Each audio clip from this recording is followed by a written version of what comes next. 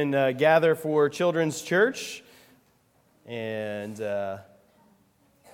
Stacy and Ebony, I think, are taking you down. And the rest of you can turn in your Bibles to the book of Revelation. We're continuing in our sermon series, All Things New, Hope at the Revelation of King Jesus. If you need a Bible, we do have Bibles out on the front table. You can grab one of those if you'd like to have that in the text for us this morning. And then also, if you don't have a Bible, just take that one with you. That's our gift to you.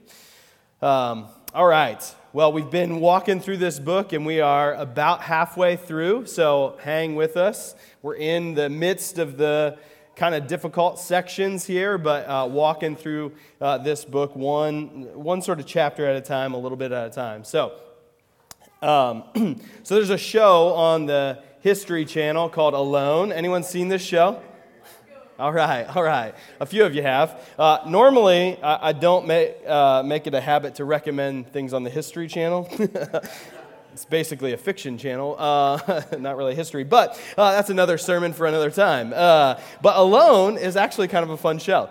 So the premise of this show, Alone, is that there's 10 participants, and they are sent into the wilderness by themselves, and the last one to tap out wins.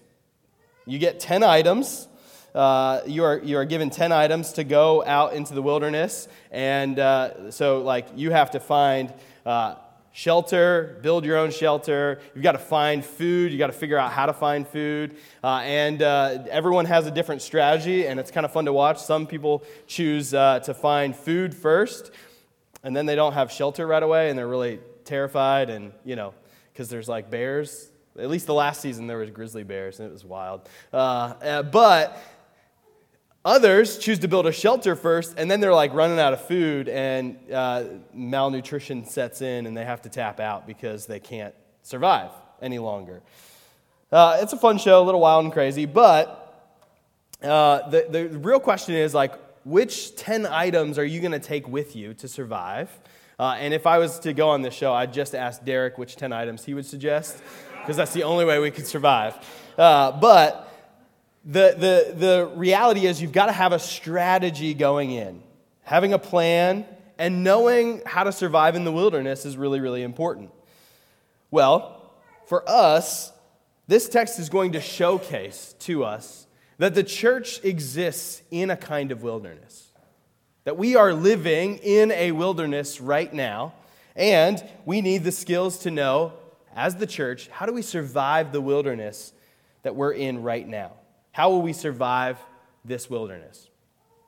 To survive the wilderness, I'm going to suggest that we need three things. That we need to know where we are, we need to know what we have, and we need to know why we're there.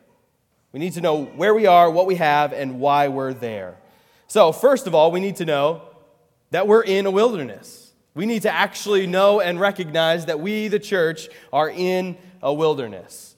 So, Revelation 12, starting in verse 1, says, "Then I witnessed in heaven an event of great significance." Okay, now, remember kind of the framework that we've been working with when he says, "and then something happened," right? Typically, he is not referring to, hey, this thing sequentially happened right after this last thing, right? It's not a chronological order thing like, hey, I know this thing just happened, now we're into a new thing, here's this new thing, all right? If you remember last time, we finished the 7 trumpets, and at the end of the 7 trumpets, we said there was this standard phrase, right, of lightning flashed, thunder crashed and roared, and there was an earthquake and a terrible hailstorm. That's Revelation language for end of the world. So world ended, right? And so when he says, "then I witnessed," he's not saying, "then I witnessed" something that happens after one end of the world. It's, hey, remember, we're looking at this from 7 different angles of the same time frame, right? So this is a restart of the time frame. We're in a new section now, and he's restarting the time frame. So it's, "then I witnessed" in the order in which I saw these visions, not in the order that necessarily they're going to happen. All right, so "then I witnessed" this new time frame. "I saw a woman clothed with the sun, with the moon beneath her feet, and a crown of 12 stars on her head. She was pregnant, and she cried out because of her labor pains and the agony of giving birth." So, the question we need to ask is, who is this woman? Who is this woman? Well, there's a few options that have been laid out throughout church history, but there's some main ones. The options could be that this is referring to Eve. We're looking at Eve as either as a prototype of something or Eve herself, or Mary, which is a much more popular view that is Mary here, or what I'm going to argue is that the woman is the church. The church. Now, certainly there are allusions to Eve and Mary who are types of the people of God, right? Just not that they're not real historical people. They very much are real historical people. But just like David in the Old Testament functions as a type of Jesus, right? David's the king of God's people, and he functions as a type for God's king, Jesus. Both Mary and Eve at different points function as types of the church, whose offspring is the Messiah and those who are identified with him. So I'm going to argue, and I'll show you in a couple of little spots, that this is the church, that this woman is the church. Okay, so keep reading here. Then I witnessed in heaven another significant event. I saw a large red dragon with 7 heads and 10 horns, with 7 crowns on his heads. So, remember, numbers are important. So we have a dragon, he's got 7 heads. So he is attempting to have authority, right? He has crowns on his heads, which is a sign of authority. Now, dragon in the New Testament is never a good thing, right? Dragons aren't on the good side, as we'll find out here in a moment. And horns, remember, is there's this level of authority and power that comes with a horn. So he is a powerful dragon, and he is attempting to have authority. His tail swept away 1/3 of the stars in the sky, and he threw them to earth. Now, stars often represent either angels or angels that represent saints. So it could be one or the other, but I think that this is referring to angels and could be referring to fallen angels that sided with Satan himself. He stood in front of the woman as she was about to give birth, ready to devour her baby as soon as it was born.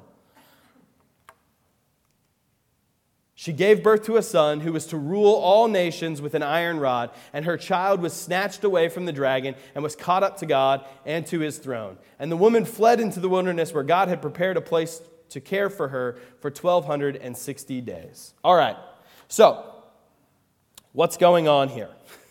What's going on in this section, right?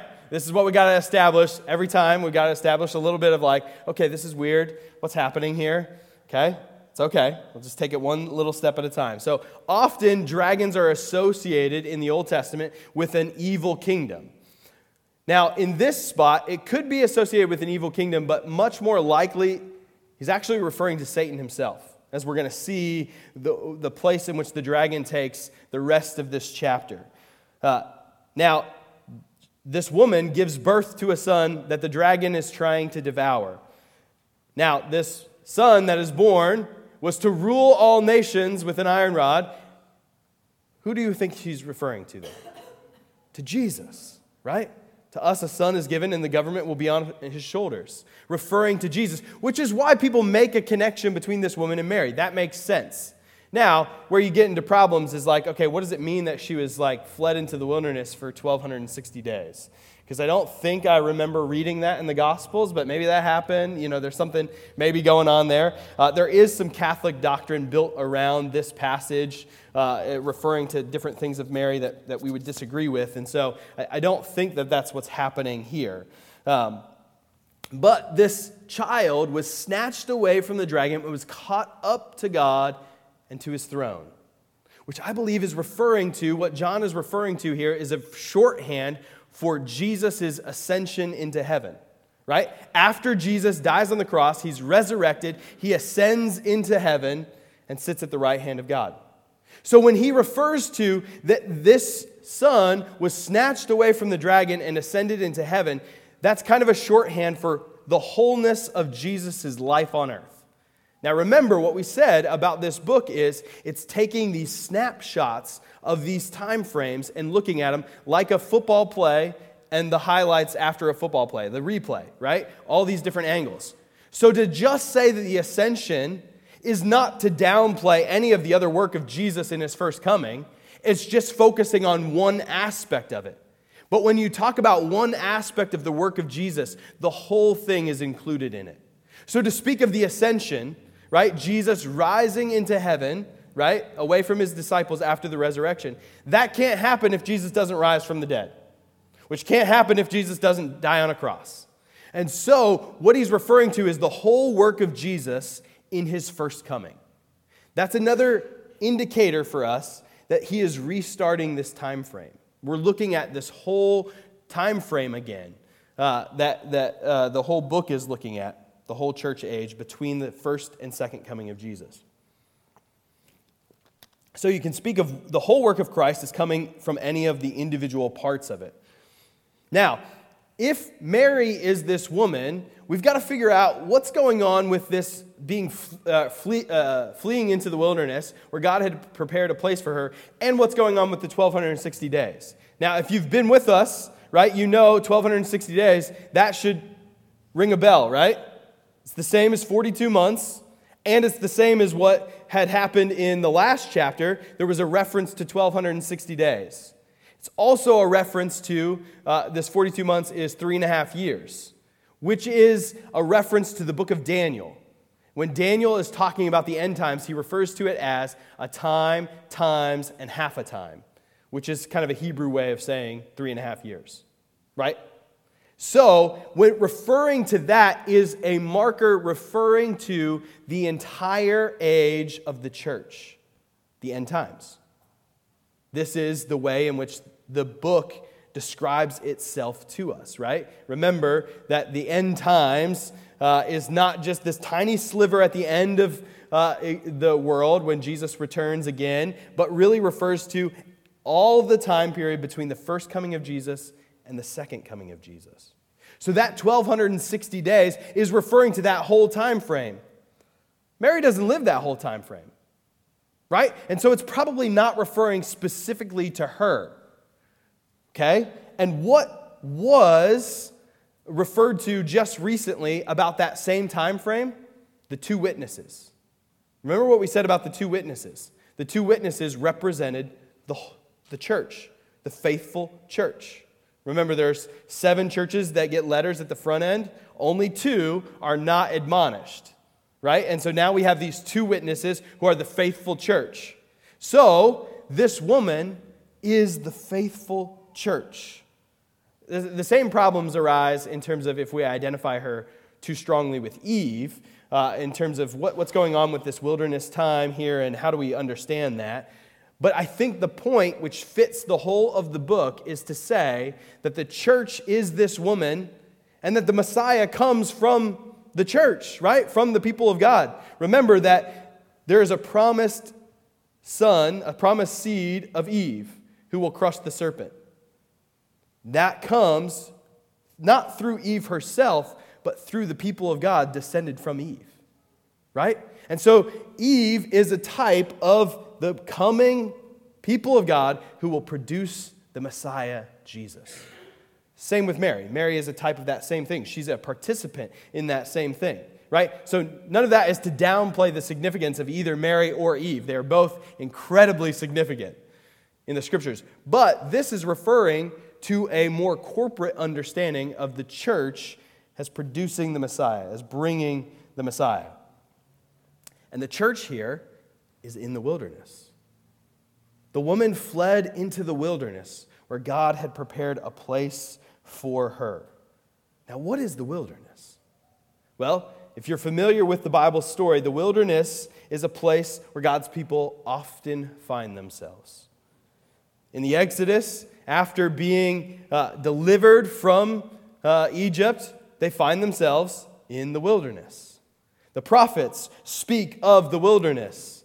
Jesus himself, after he is baptized, goes into the wilderness for 40 days, right? Which is representative of actually surviving the wilderness. Where Israel failed in the wilderness, Jesus succeeded in the wilderness. And what happens in the wilderness? He's tempted by Satan. You see the connections that John is making here, that God is trying to communicate here? That the wilderness is this place in which the dragon, Satan, seeks to tempt and undermine the church. It's a place of suffering and desolation and testing. And yet, as we see throughout the Old Testament and even in the New Testament as well, it is the place in which God nourishes and provides for his people. Right? An angel comes and ministers to Jesus in the wilderness. God provides manna for his people in the wilderness. It's one of the most consistent displays of God's provision to a stubborn people. They literally eat daily because God says, I will feed you. Even though you're stubborn. Even though the reason you're going to be here is because of your sin. I'm still going to provide for you. So this place, this wilderness place, is where the church is. And in order to survive in the wilderness, you have to know that you're there. You have to know that you're in the wilderness. Meaning, we're not avoiding suffering and difficulty. Remember, the point of this book is not to tell you when you will, like Jesus, be raptured out of this place and avoid the worst suffering. It's to prepare you to endure and be faithful in the midst of suffering. It's to prepare you to be faithful in the midst of the wilderness. So what wilderness do you find yourself in today? Do you find yourself in a wilderness because of the brokenness of the world around you? That there is just real brokenness surrounding us. This is a difficult place to live. The world is a difficult place. It feels more and more broken each day. Right? I mean, we feel this. We see this. Right? Remember earlier we talked about when we looked at the four horsemen and the things that they were bringing are all things that we're seeing. There's wars, there's famine, there's earthquakes. This is a hard place. It's the wilderness. And maybe your wilderness is intensified because of the sin of other people. Maybe you've been sinned against in the past, faced abuse or other trauma. You've been sinned against by other people, and it has led you into a wilderness place. Or maybe in the present, you've been sinned against recently, and you are feeling as though you're in this place in which God is not present. You're in a wilderness. Or maybe you're facing some sort of pressure or persecution from others, some sort of suffering that others are inflicting upon you, some sort of marginalization because you claim the name of Jesus. Certainly, this is what the church globally does face, that we are brothers and sisters with. And so when it speaks of the woman, the wholeness of the church, the woman is in the wilderness. And if our brothers and sisters are facing persecution and suffering and death because of their faith, we also are, because we're united with them.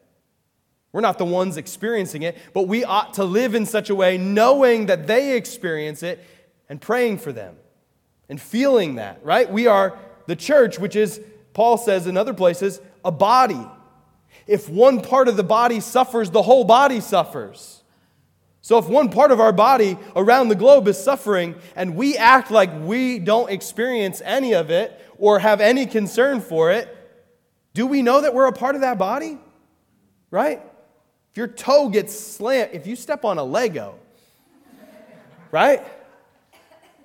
Talk about the wilderness. If you step on a Lego, you know this tiny little part of my body hurts, but my whole body hurts. Do we live like that as the church? With our global brothers and sisters suffering for the gospel? It's a good question for us to ask. Sometimes the wilderness for us is kind of like the wilderness for Israel. It's a wilderness of our own making. It's our own sin, our stubbornness, our refusal to repent of something God has clearly laid on our heart and shown us, and we refuse to repent, and then we wonder why we don't feel God's presence. Because we're refusing to repent. We're in this wilderness place in which we're dealing with the consequences of our own sinful actions. And we don't know how to handle it. You need to know, if you're going to survive the wilderness, you need to know you're in it. If you're a part of the church, you're in the wilderness. Now, that's not enough. We need to know actually, what do we have in the wilderness, right? Did we get 10 items that we got to take with us? Like, what sort of items do we get to take with us in the wilderness if we're going to survive? Well, let's see if we can discover what John tells us. Then there was war in heaven. Now, then, again, remember, then is not chronological necessarily, but this is just what John sees. There was war in heaven. Michael and his angels fought against the dragon and his angels. And the dragon lost the battle, and he and his angels were forced out of heaven. This great dragon, the ancient serpent called the devil or Satan, see, he specifically identifies who this dragon is. The one deceiving the whole world was thrown down to the earth with all his angels. Now, this is an important caveat. The one who is deceiving the whole world. We're going to get to that in a moment. Then I heard a loud voice shouting across the heavens, "It has come at last, salvation and power and the kingdom of our God and the authority of his Christ. For the accuser of our brothers and sisters has been thrown down to earth, the one who accuses them before our God day and night." Now, remember, I'm drilling this point over and over again because some of the most fundamental mistakes we make in the book of Revelation is we just read it like a chronological book. But remember what just happened in chapter 11. What did it say? The world has now become the kingdom of our Lord and of his Christ, and he will reign forever and ever. So, in 11, he says, the world has now become the kingdom of our God. In 12, he says, it has come at last, the kingdom of our God. So wait, is the whole world the kingdom of God, or is the kingdom of God just now coming? Well, it's just now coming because we've reset this time frame. Remember, chapter 11 was at the end of the 7 trumpets. It was the end of the world. It was when Jesus is coming again. And now John is referring to Jesus' first coming, in which the kingdom of God has come. Salvation and power has come. And they have defeated him. The ones that he accuses, right? The one who accuses them, the brothers and sisters, before our God day and night. And they have defeated him by the blood of the Lamb and by their testimony. And they did not love their lives so much that they were afraid to die. Therefore rejoice, O heavens, and you who live in the heavens, rejoice. But terror will come on the earth and the sea, for the devil has come down to you in a great anger, knowing that he has little time. All right. So, salvation, power, and the kingdom of our God and the authority of his Christ has come. When Jesus first shows up on the scene in Mark 1, he says this, "The time promised by God has come at last." He announced, "The kingdom of God is near. Repent of your sins and believe the good news." The kingdom of God is part of Jesus' announcement. It's here, it's coming. So what John is referring to is this first coming of Jesus and his work on the cross. His work on the cross for us, right? It refers to the blood of the Lamb. And that's how those who are accused by Satan conquer him, is by the blood of the Lamb. This first coming of Jesus, the work of Jesus on our behalf. What does that give us to survive the wilderness? What does that actually give us? Well, what does John refer to here? He says, the accuser has been thrown down. The accuser can no longer accuse, right? Satan was forced out. The accuser of our brother who accuses them day and night before our God has been defeated. How has that been? Well, we get a picture of what this could look like in the book of Zechariah, a prophetic picture of this same image. Then the angel showed me Jeshua, the high priest, standing before the angel of the Lord. The accuser, Satan, was there at the angel's right hand, making accusations against Jeshua. And the Lord said to Satan, "I, the Lord, reject your accusations, Satan. Yes, the Lord who has chosen Jerusalem rebukes you." This man is like a burning stick that has been snatched from the fire. Jeshua's clothing was filthy as he stood there before the angel. So the angel said to the others standing there, "Take off his filthy clothes." And turning to Jeshua, he said, "See, I have taken away your sins, and now I am giving you these fine new clothes." How is the angel of the Lord able to do that? That's a prophetic vision of what Jesus accomplishes for us, to which John is referring. You see, the gospel allows us in the wilderness to survive because our greatest enemy has been disarmed. Our greatest enemy has been disarmed. The strongest weapon that Satan has to offer, that Satan has to use, is your sin, my sin, and God's holiness. This is the strongest weapon Satan has. He doesn't have to use his own weapons. God is holy, and you're not. All I got to do is say, "God, do you see this? Like, God, do you see what's going on? These people that you claim to be your own, they're not very good at following you. They're really bad at it, actually. They're really sinful." And what was the high priest? The high priest. The high priest, the one that should be the holiest, he was filthy. And yet, the Lord said, "No, I rebuke you, Satan. I'm going to give him clean clothes. I'm going to take away his sin."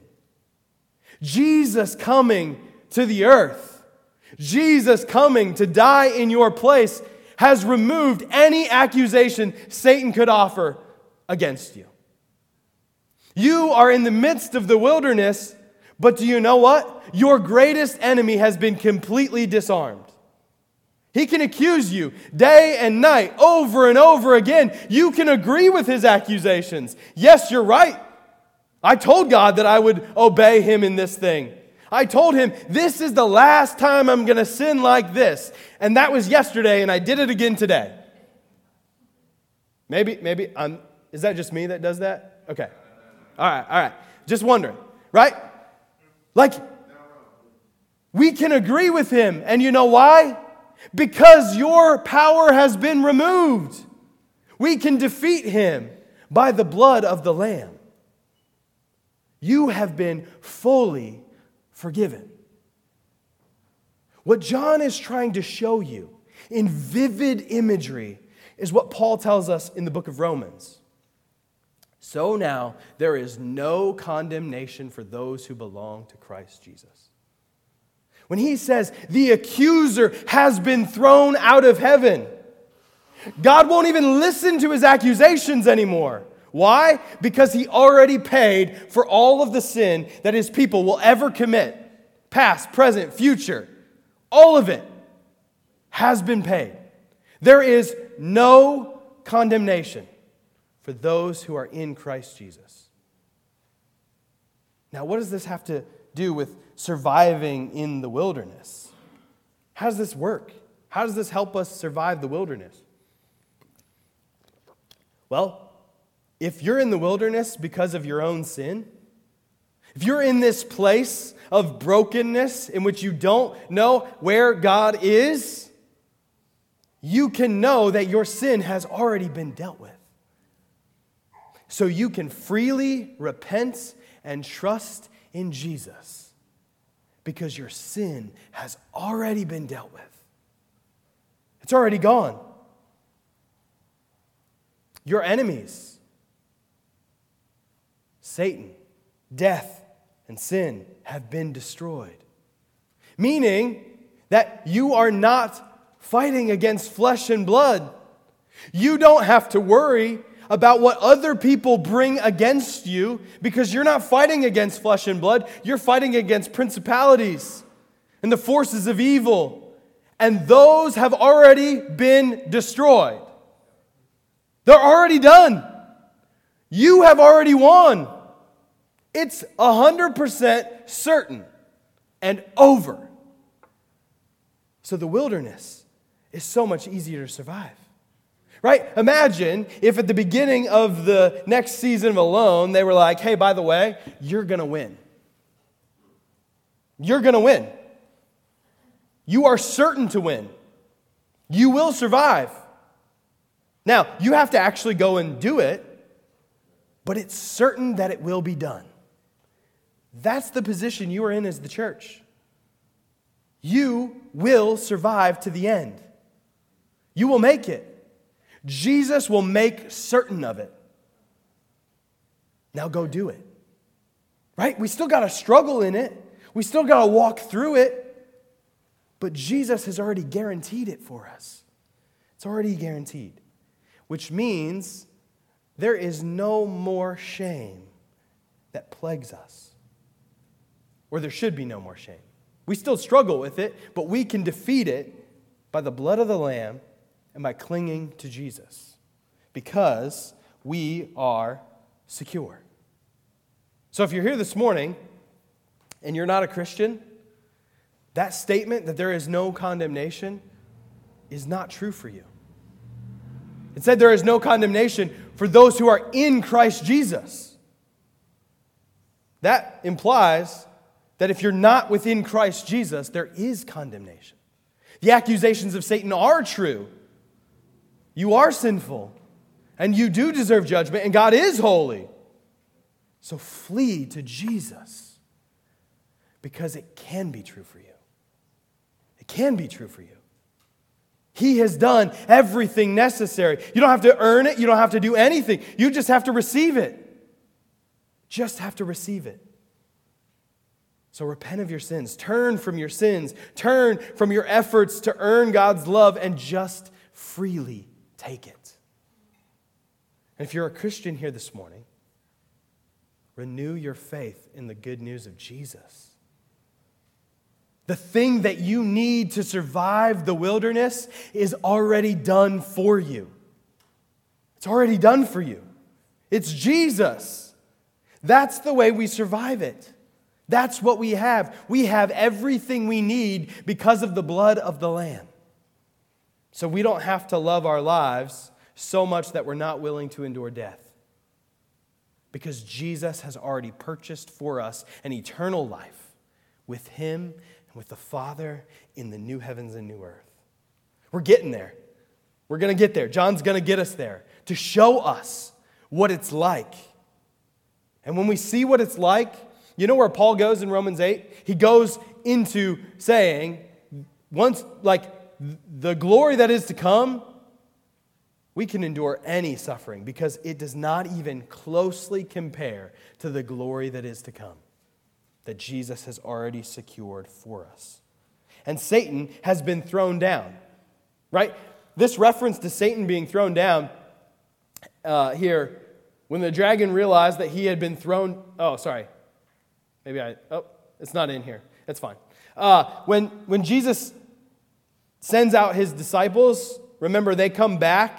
You know what he says? He says, I saw Satan fall from heaven like lightning. Look, I have now given you authority over all the power of the enemy, and you can walk among snakes and scorpions and crush them. Nothing will injure you, but don't rejoice because evil spirits obey you. Rejoice because your names are registered in heaven.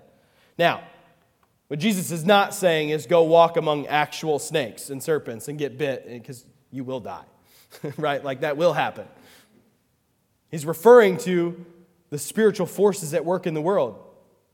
The deceptive power of Satan will not affect you because Jesus has thrown him down. Jesus' first coming, Satan is disarmed against the church. Now, the final thing that we need is to know why we're in the wilderness. When the dragon realized that he had been thrown down to the earth, he pursued the woman who had given birth to the male child. But she was given 2 wings like those of a great eagle so she could fly to the place prepared for her in the wilderness. There she would be cared for and protected from the dragon for a time, times, and half a time. Again, time, times, half a time. 3.5 years. Reference to that. Also a reference to the Exodus, in which God describes saving his people like eagle's wings, right? He's referring to the same thing, right? It's the wilderness people that God is referring to here, the church, the people of God in the wilderness. Then the dragon tried to drown the woman with a flood of water that flowed from his mouth, but the earth helped her by opening its mouth and swallowing the river that gushed out from the mouth of the dragon. Probably referencing here the Exodus event as well, when they walk through, right, the sea, and the earth itself helps to protect the people of God. Referencing that to say, Satan can throw anything he wants at you, and Jesus will protect you. Jesus will protect you. And the dragon was angry at the woman and declared war against the rest of her children, all who keep God's commandments and maintain their testimony for Jesus. Right? Referring to the woman as the church, the global church, the institution of the church, the global collective people of God, and also the individual Christians, right? All who keep God's commandments and maintain their testimony for Jesus. So both the corporate aspect of the church and the individual aspect of Christians is at work here. Then the dragon took his stand on the shore beside the sea. And then things get wild in a moment. That's next week. Beasts coming out of the sea, all sorts of crazy stuff, right? We're getting there. That's next week. But here's the thing that I want us to see. But she was given 2 wings like those of a great eagle, so she could fly to the place prepared for her. There she would be cared for and protected from the dragon. Who has prepared this place for her? Who is going to care for her? God is. You see, God has sent us to the wilderness. And He has sent us to the wilderness not to destroy us, but to protect you. Now you might think, how? Why? Like that's a bad plan, Lord. If you were going to protect me, you send me into a hotel, not the wilderness, right? A keep, a castle. The wilderness, that's not a place of protection. Remember, throughout the book of Revelation, and indeed throughout the whole Bible, the place of difficulty, the place of oppression, the place of suffering, that's the place that God shows up. Remember the warnings to the church in the early parts of this book? The warnings to resist the temptation to side with Babylon. Why would we do that? Why would we side with Babylon? Babylon's going to lose. Because it's nice in Babylon. It's not the wilderness. It's comfortable there. My conscience doesn't bother me because I can do whatever I want. It's hard. My conscience is hard. It's not softened by God's word. I can do whatever I want and it doesn't bother me at all. Lets me do what I want. So often as Christians here in America, we look for outward signs of blessing as evidence that God is at work and for us. But what if sometimes it's the opposite? What if the sign that God's activity is in you and for you is you being preserved in the hard place, in the wilderness place? Not in the place of blessing, but in the place of suffering and difficulty. Now, why would God do that? Because prosperity and comfort often lead us to being complacent. Often lead us to being puffed up and neglecting repentance, and the purifying work of God through the wilderness is to strip everything away so that we can cling only to Him. God does this because He loves us. One of my favorite places in the Scriptures for understanding this concept in the book of and the understanding of the wilderness is the book of Hosea. In Hosea, the Lord says this, "But then I will win her back once again." Speaking of Israel, His people, His bride. Hosea is told to marry this woman who leaves him, right? And it's a prophetic picture of whether it's a figurative thing or an actual thing. It's a prophetic picture of what the people of God have done to their God. They have left Him. What does He say He's going to do? "I will lead her into the desert, into the wilderness, and speak tenderly to her there. I will return her vineyards to her and transform the valley of trouble into a gateway of hope. She will give herself to me there as she did long ago when she was young, when I freed her from her captivity in Egypt. When that day comes, says the Lord, you will call me my husband instead of my master. O Israel, I will wipe the many names of Baal from your lips, and you will never mention them again. On that day I will make a covenant with all the wild animals and all the birds of the sky and the animals that scurry along the ground so that they will not harm you. I will remove all weapons of war from the land, all swords and bows, so that you can live unafraid in peace and safety. I will make you my wife forever, showing you righteousness and justice, unfailing love and compassion. I will be faithful to you and make you mine, and you will finally know me as the Lord. Maybe you're in the wilderness. And maybe instead of looking for God to show you a way out of the wilderness, you need to look around and see God with you in the wilderness. Knowing the why of the wilderness is not knowing the reason and the particular purpose, like the secret purpose that God has for my specific suffering in this moment. That's not what I'm talking about, knowing the why.